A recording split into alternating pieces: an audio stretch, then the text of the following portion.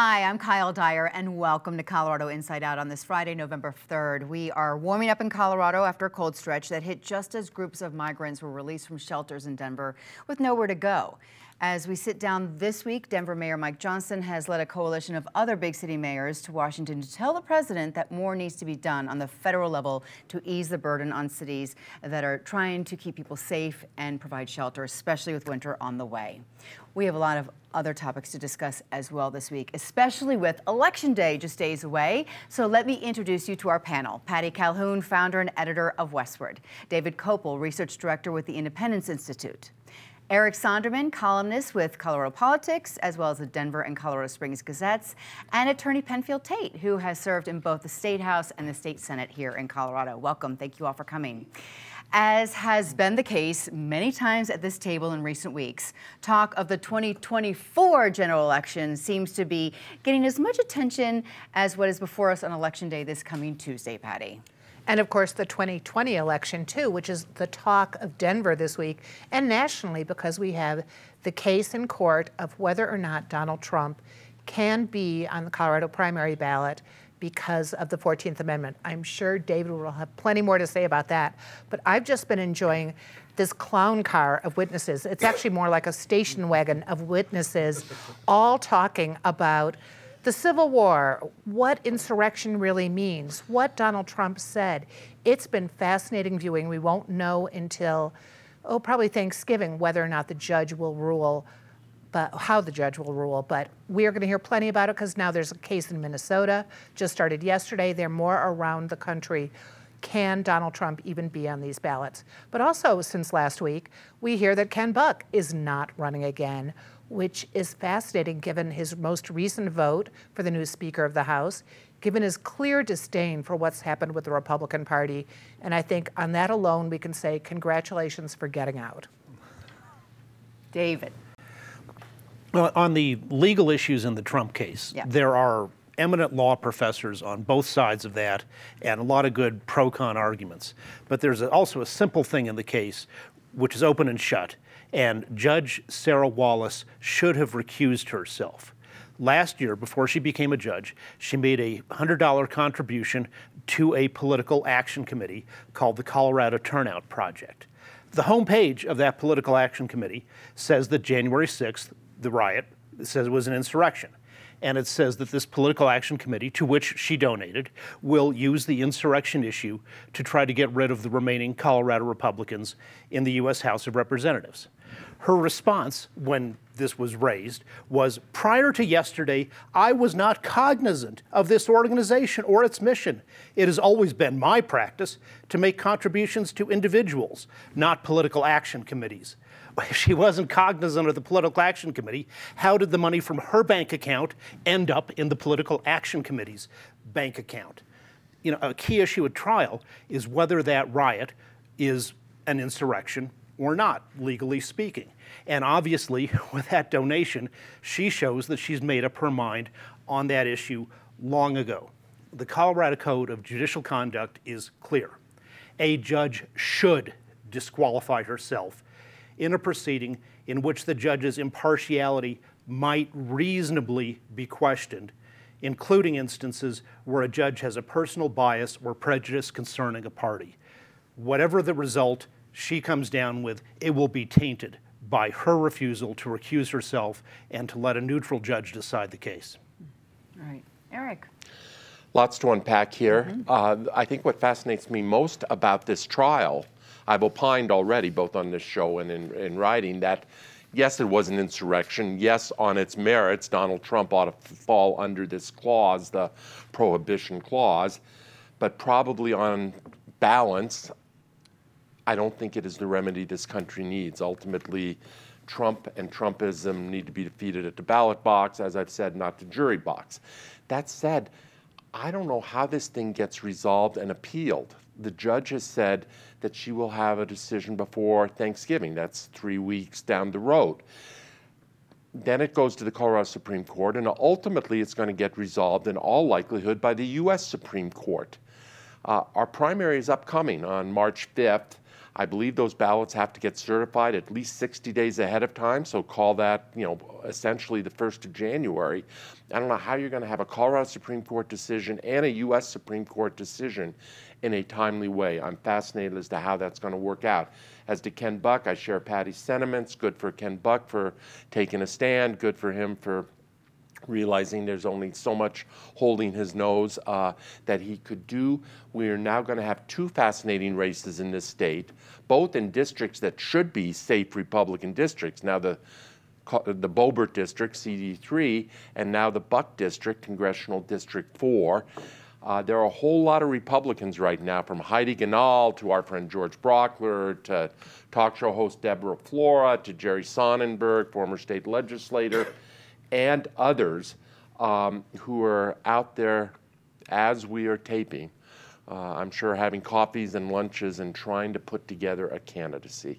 It will add to the drama of the 2024 election around here. Yes, it will. Hi, Tate. Hey, it's interesting when you look at all of these together. I think what it illustrates is how Colorado is not as far left as parts of the country and not as far right as parts of the country. And it's all sort of playing out here. The Trump trial, and David raises a good point about judge impartiality. Everybody wants to see that. But the reality is someone had to bring this charge against him. Someone had to raise this issue. And it's interesting that it's being done in Colorado. I expect challenging his ability to be on the ballot is going to appear in other states as well. But it's also tied to Ken Buck. And Patty put it well. I seldom agreed with a vote he made in his career. But what I never disagreed with was the fact that he was a statesman and he voted what he believed. And he's basically saying enough junk is enough junk. This is just awful. I can't reconcile his personal ethics with his vote for Johnston to be Speaker of the House, but he's made it clear he's had enough. And that's in sharp contrast to Boebert. I mean, now she's got primary challengers. Former Governor Owens has endorsed her primary opponent. And I often disagreed with Governor Owens when I was in the legislature, but even he said, this is just too far. This is going too far. So it's interesting how all of this is playing out in Colorado. Will be a bellwether state again. Mm-hmm. And I have to add one thing. So sitting here last week was, unbeknownst to us, a Democratic henchman, which if you look at the Trump mailings about the court case going on right now, is what he has called Krista and the others in Colorado who brought the case. Oh, gosh. 4 Republicans, 2 unaffiliated, but Krista is a Democratic henchman, which we will have to remind her of. Oh, and we see her next. Okay, all right. Now to the current day ballot. Any possible projections, or what are you keeping your eye on, David? Well, first of all, there's the Denver School Board race, which is very important, and 3 of the incumbents are running for re-election for what has been the most dysfunctional Denver School Board in anyone's living memory. Student achievement's down, the achievement gap is greater than ever, and students understandably don't feel safe in school. So the voters will decide whether they want to reward failure by returning the incumbents. In Aurora, there's, the hard left is working to take over the city council and the mayor's office, but I think there's an interesting distinction in that. Juan Marcano is a councilman who's running for mayor of Aurora. After the so-called Democratic Socialists of America Denver chapter put out a pro-Hamas statement, he forthrightly resigned from that organization and just did it, and that's it, and cut his ties. Looking at his Twitter feed, I don't agree with him on any issues, I think, except on his decency for cutting himself off from the people who were in favor of killing Jews.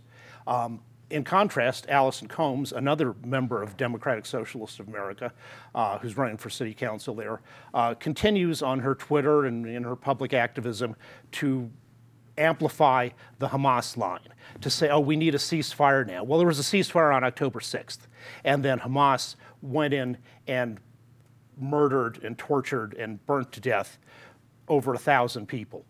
So I think you have on the far left in Aurora a real contrast in the character of those two individuals. All right. Eric. I'll hit two races as the ones I'm keeping my eye most on. One is the statewide Proposition HH that's received a lot of attention, a whole lot of money being spent on both sides of it, mostly by the proponents, but on both sides of it, a late injection of money coming in. I think there is a potential, I haven't seen polling on it, I think there's a potential for it to come down. I've seen a lot of discussions among Democrats and people who would ordinarily be instinctively in favor of this thing on social media, where a lot of them are reserved or opposed to it. And I think if Democrats are of mixed mind, it could be in trouble. Governor Polis has a lot invested in this, and he's been very public in his support of it. For as powerful and dominant as Jared Polis was in his first term, his second term is off to a somewhat rockier start. If HH goes down, I'm not saying it will, but I think there's a possibility. If it goes down, that would be a second significant blow this year to Governor Polis. And then the second one is the DPS board races. Correct, David, quickly. There are two incumbents running. Tate Anderson is not running. So you have that at-large race, which is sort of weird because there's not an incumbent. But there are incumbents both in the Northwest District and the Southeast District. I just don't see how an incumbent gets reelected in the current environment when the approval of that board is stuck in the low 20% range, and it makes you wonder who those 20% even are that approve of that performance. But I think those two incumbents have a tough go of it. Mm-hmm. Let me start with DPS, and I think it's interesting, and I appreciate David saying it's an important election. I think it's probably always the most important election we have, but it's the one people pay the least amount of attention to. How our kids get educated or how they fail to get educated is probably the most important thing for maintaining society. I think many people would tell you now that DPS, in the eyes of many, has eclipsed RTD as the most dysfunctional governmental unit in the state, which is unfortunate. The elections could not have come at a better time. To Eric's point, the reason incumbents get reelected is the people in that district like that person. They may not like how the entire board performs. It's going to be interesting to see how the incumbents do. One thing about the DPS race that bothers me is, and I'll talk about it in my disgrace, some of the negative advertising there. It's really disturbed me. In terms of HH, I can't tell which way it's going, because you've got Republicans and Democrats on both sides of that. The only thing I would offer is what I often say on this issue. Had we not passed Tabor and then started passing all of these workarounds and do-overs and get-arounds, we wouldn't be dealing with any of this stuff if we just let the General Assembly raise taxes and lower taxes every year based on what the economy was doing. But we gave up on that back in the 90s. Finally, Aurora is going to be fascinating because their political dynamic continues to evolve and a lot of infighting. It'll be interesting to see what happens, but I think Mike Kaufman is going to win re-election pretty easily. Patty. Well, and of course, Aurora is not the only town that's electing a new mayor, so we need to pay attention. Boulder, that's going to do a version of ranked choice voting. We have a lot of mayor, I think there are 13 mayoral elections. So everybody should be getting out to vote, and at the same time, they're out to vote for their mayors or their own school boards. And bad as DPS, well, no one is as bad as DPS, sorry, I couldn't even begin to suggest that. But there are some others that definitely need changes. So there are a lot of issues that are important for people to vote on. So I hope the early returns we're seeing, which are so sparse, does not hold up. People need to go out and vote. Back to DPS, the amount of money being spent on that, I wish we were spending that amount of money on after-school care instead of really bad brochures attacking Kwame Spearman, for example. I think we've got some really good candidates. We don't know who will win, but let's win in a more honorable way. And remember, at this late date, mailing your ballot is no longer an option. To have it be counted, you have to drop off your ballot at a polling center or at one of those drop boxes, okay? You have till Tuesday at 7. Isn't it 7 o'clock? Yeah. Okay. All right. This week, President of Colorado Mesa University, John Marshall, posted online about the increasing tension on college campuses since the October 7th Hamas attack on Israel that killed 1,400 people.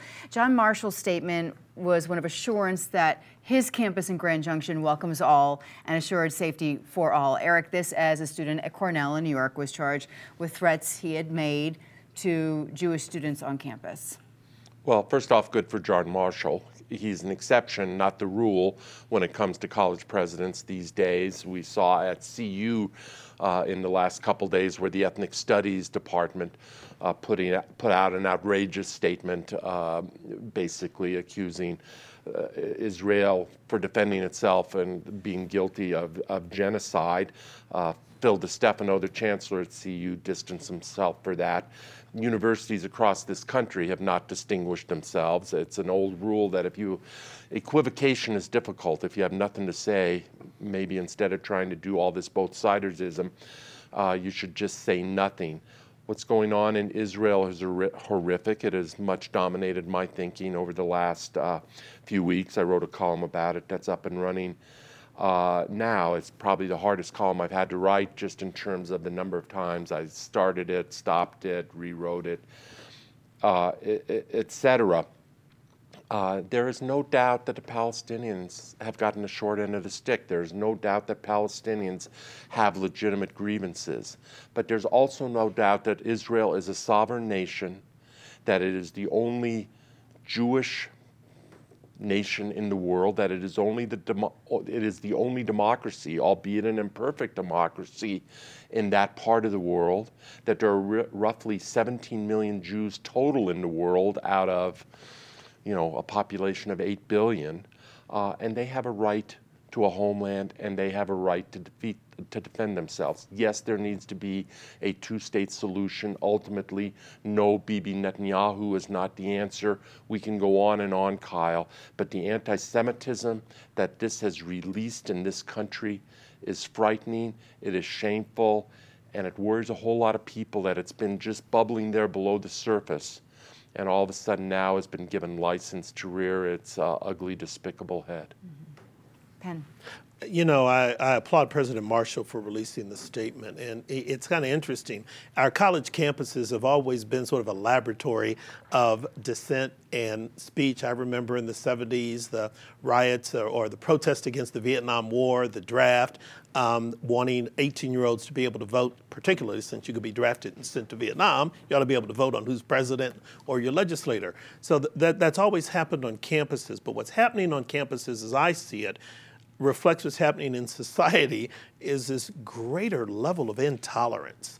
And it's that you can't just disagree with someone, you have to disagree and punch them in the nose. It's really gotten to the point where it's hard to have some civil discourse. Eric, I agree with what you said, and I'm sure you're going to catch some flack from some people for talking about a two-state solution and a bunch of other things that I think make sense, because people are becoming intolerant of different points of view. I don't know how we solve this. I don't think it's baked into our DNA. I think it's a function of how our politics have evolved locally, but I also think we're seeing it infect the rest of the globe as well. We've got to figure out a way to tamp down some of the violent response to disagreement on political or personal beliefs. That's troublesome. It is very troublesome. Well, as a Cornell grad, I can say their passions always run high at that school. There's a lot of discourse. I went there right after the black students took over the student union. And in this case, what's fascinating is President dealt well with it pretty quickly. I'm not sure letting people not go to class today was the right thing to do, but it'll give time for tensions to go down. The leader of the Palestinian student group, I saw her on CNN yesterday, and she was great, talking about, we do not agree with what our national group is saying, we are working with the students here. So she was very forthright, very concerned about what was going on at the campus, and we've heard this is happening at every campus. But it is not as bad as it was in this case, which looks like one very, very troubled student who maybe had a psychic break. I mean, he was not politically involved in any of these issues, and just went. It could have been really disastrous on that campus. So I'm glad he is now locked up, but we can see more of this around the country because, as Penn said, tensions are high, and maybe the politics isn't everything. You just have people going to their corners. And to your point, Patty, what's interesting is in the 70s, during the anti-war protests, what often happened on campuses, it happened at CSU, my alma mater, where people believe students of color like burnt down Old Main or other buildings on some college campuses caught fire, but students were reacting to a system and an establishment that they felt was repressing them directly. They weren't necessarily attacking other students, and that seems to be different about what's going on now. Mm-hmm. David. Well, let's talk about student safety at CU, where within hours after the Hamas attack, students held a rally for the extermination of the state of Israel, brought with them posters celebrating the Hamas attacks, showing a paraglider with a gun and a Palestinian flag, honoring, extolling the paragliders who came into a music festival for peace and mass murdered over 200 people. Do you feel safe on a campus where students celebrate mass shootings?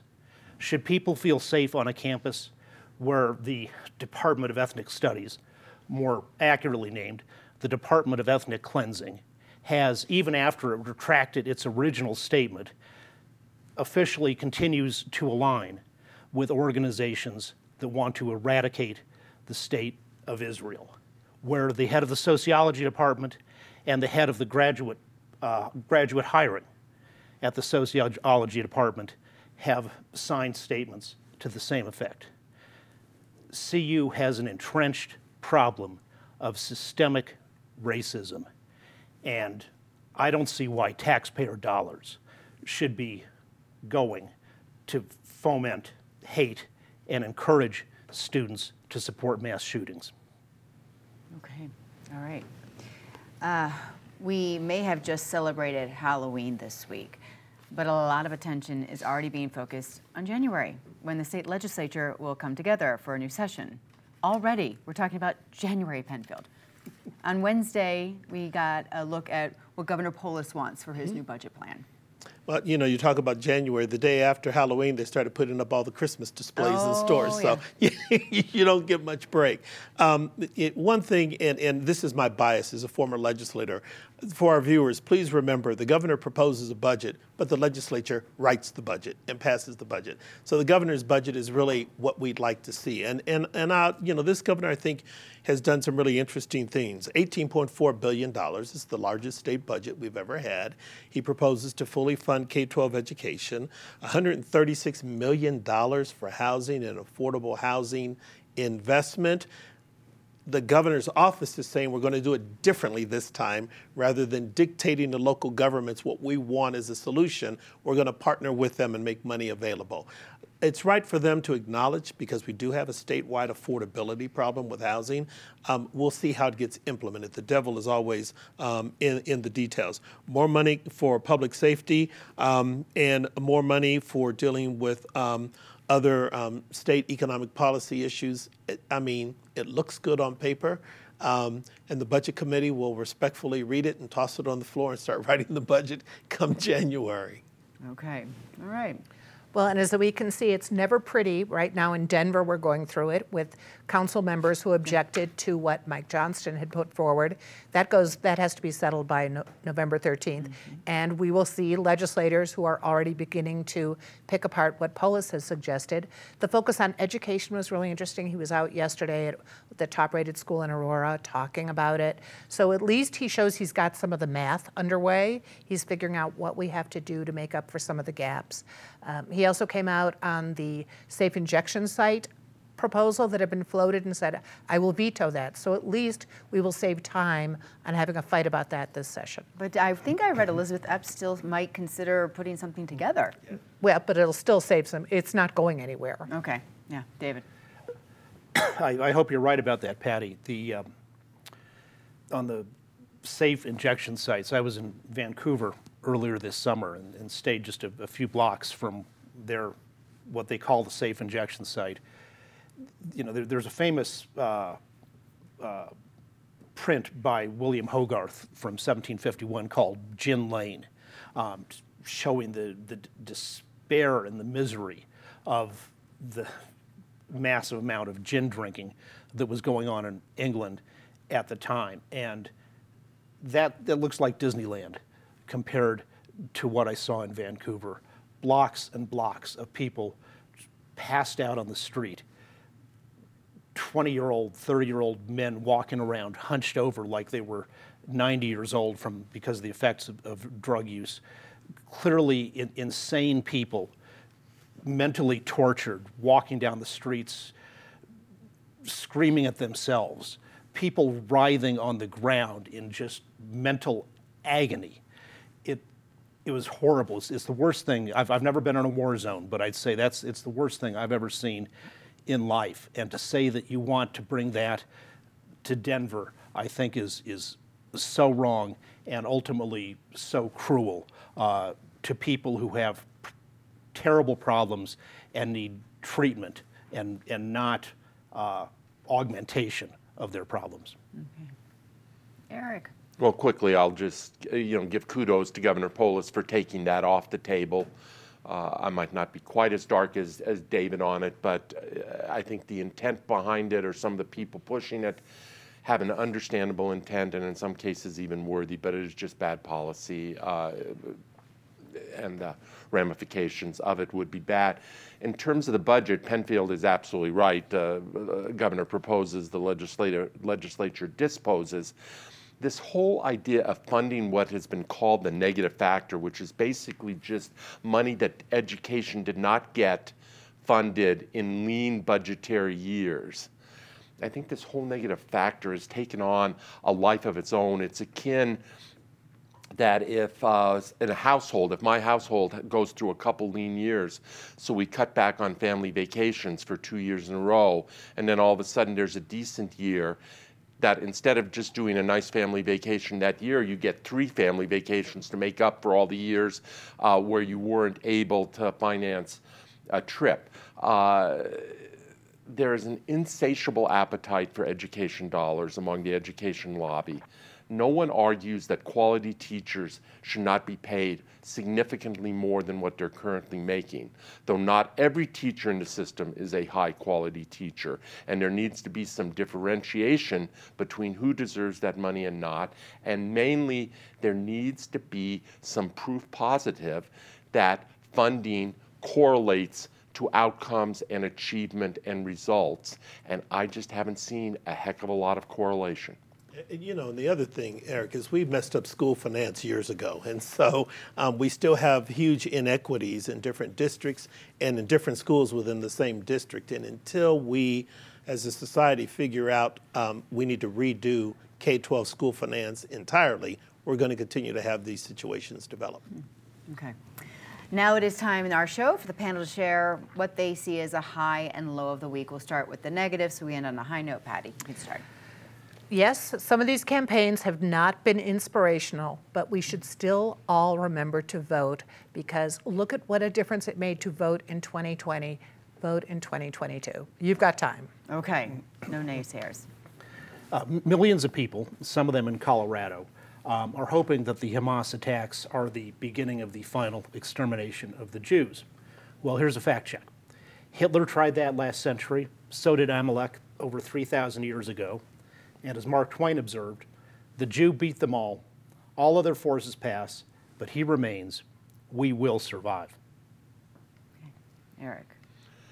The growing isolationist streak to a scary degree in the Republican Party in this country, that party is becoming more and more unrecognizable.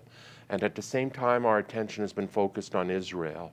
The war continues to rage in Ukraine. And the way from Donald Trump to J.D. Vance to a growing segment of that party want to completely back away from any American investment or involvement, and I'm not talking about boots on the ground, but support of the Ukrainian people and the Ukrainian government is shameful. Patty alluded to this earlier. You would hope that political campaigns would inspire you to vote for somebody and not against a person, but particularly in a school board race when you're hoping you're modeling for kids. But some of the mailers that have been put out against Kwame Spearman have just been awful, just awful. And they shouldn't happen in a school board election. At all, right? All right, something positive. Today is the start of Denver Arts Week, and tomorrow, Night at the Museums, where you can go to 13 different museums for free, take a shuttle, get out and see all the great things around you. Great idea. A great article in Westward by Gil Asakawa about John Denver, who died 26 years ago in a plane crash. And as the article says, one of the things that made John Denver special, first in Colorado and then globally, was his sincerity. This is a good article, yeah. That was nice. Sitting here next to my friend Penfield just reminds me of how much I've missed sitting by him on this program. And his comment earlier in the show with regard to the Israel-Hamas question is dead on the mark. We have just lost our ability in this country and increasingly throughout the world to disagree without being disagreeable, to handle differences, to be respectful, and to narrow those differences instead of constantly making them bigger and larger. And in this case, to hold two thoughts in your head at the same time. One is that Israel can defend itself. Secondly is that Palestinians do have grievances that need to be addressed. Thank you, Eric. And I agree with you. And to your point, we can fix this, which is the other good piece. And my shout out is to Congressman Ken Buck. I appreciate, as I said before, I seldom agreed with him on policy issues, but I appreciate the fact that he was a statesperson. He voted his conscience in his district, and he was never a firebrand. He just said, this is where I stand, and he voted things up or down. And the fact that he and I've seen others have kind of reached the point where they're like, I got to get out of this game. It's driving me nuts. That worries me because we need good people to run for office. Well, it is so great to have you at Penfield this week. And I've changed my positive of the week after sitting here with you guys because there is so much heavy stuff going on right now. And this conversation was great. And I think we show that you can have a conversation, mention different things, and listen and take away that and think about it. And so I thank you guys for being awesome, as always. And thank you for watching on your TV or on your device. Don't forget our podcast on Spotify. We will see you next week here on PBS 12.